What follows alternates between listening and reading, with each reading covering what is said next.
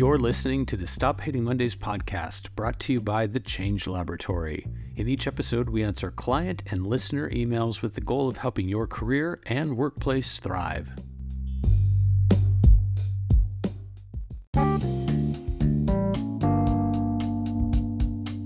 In the spirit of the new year, we're making this season of the Stop Hating Mondays podcast an extension of last season's focus on personal development.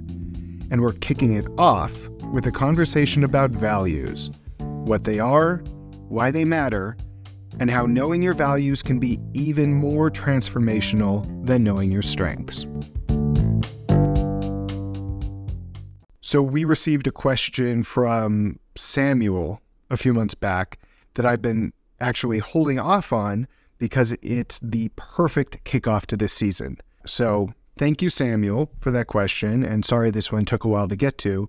Sam wrote, I don't fully understand the difference between my strengths and values.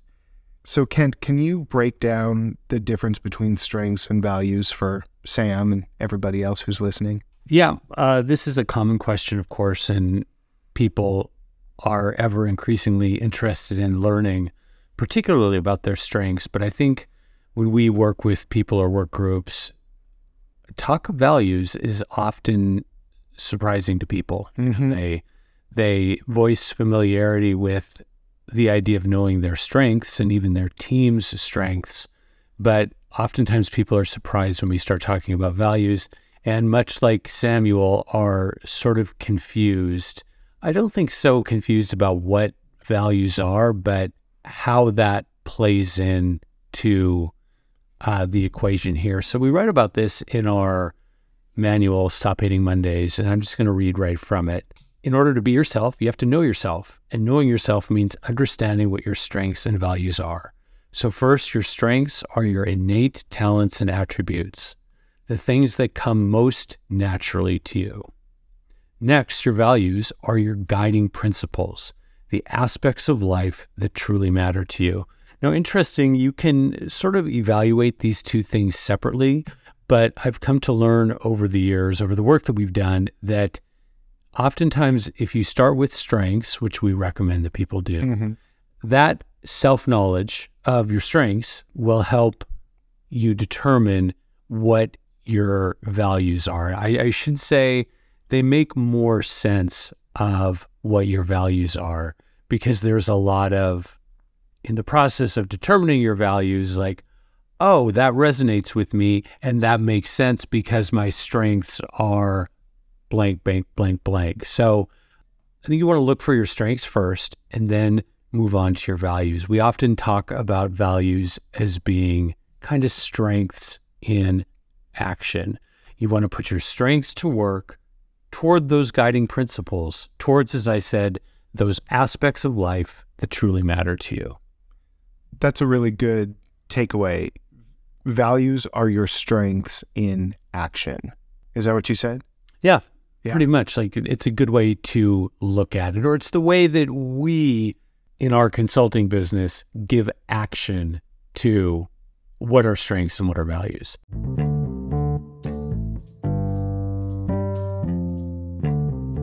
Not everyone intuitively understands why self-knowledge is important. So with clients, we talk a lot about the practical aspects of self-knowledge. Can you share some of the most valuable practical aspects of self-knowledge, of knowing your strengths and values? Yeah, it's funny that this just came up in an email I got from somebody this morning, which she was basically saying, I know my strengths, and in a way, it's actually making me feel worse about myself because I kind of know what my strengths are. I've done a lot of work about that, and now I just feel this big void having more knowledge and seeing that gap between what I know and what I'm actually doing. Oh, yeah. And this is actually at the core of what you're asking, which is why do this? And what we always say is this information, self-information, is much like any kind of information. Nobody can take it from you. So do we, or does anybody expect that if you learn your strengths today, your life is going to change tomorrow? No, it's just like any information that you gather about yourself or anything. It's knowledge, and nothing can take that away from you. And much like what you learn in a broad-based education, self-knowledge will certainly boost and inform your actions at some point. It may not happen right away. There's ways that you can help make it actionable right away, which is what we help people with. But basically, to answer that question, we always say you are your best investment. That means that building a basic understanding of your strengths and values is the most valuable thing you can do. It's this framework. Yes, that's the key. I'm glad you got there, because knowing your strengths does not change your life overnight. It's not going to be this immediate return, but it provides a framework for decision making. Yes. So once you know that, you start making more strengths aligned decisions, and that does change your life. Exactly. And I like what we say too, and this is right from Stop Hating Mondays, without this framework and this sense of foundation it provides, this framework meaning knowing your strengths and values, all other investments, time, energy, love, money, are going to fail to fulfill. So to put it another way, you can't build a life free of Mondays without first knowing yourself.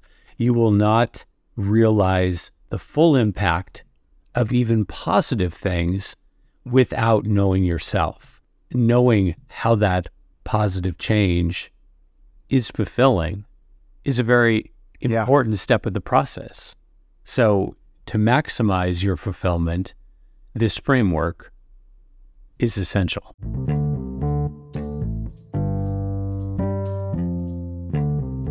You've answered this question before in the podcast. Oh, you've probably answered it several times, but it's such good information. I'm going to have you do it again.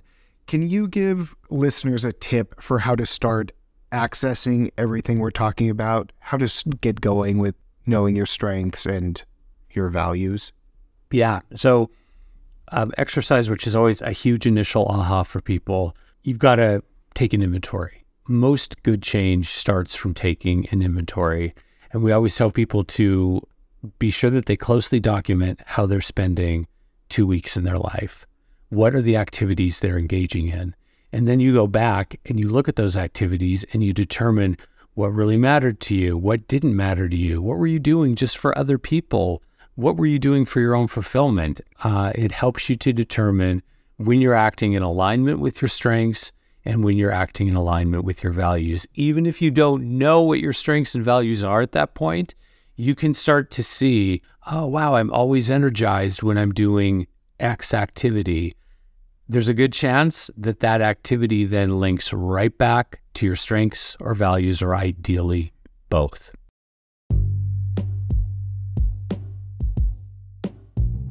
Do you have a question you'd like answered here on the Stop Hating Mondays podcast? Send an email to questions@stophatingmondays.com.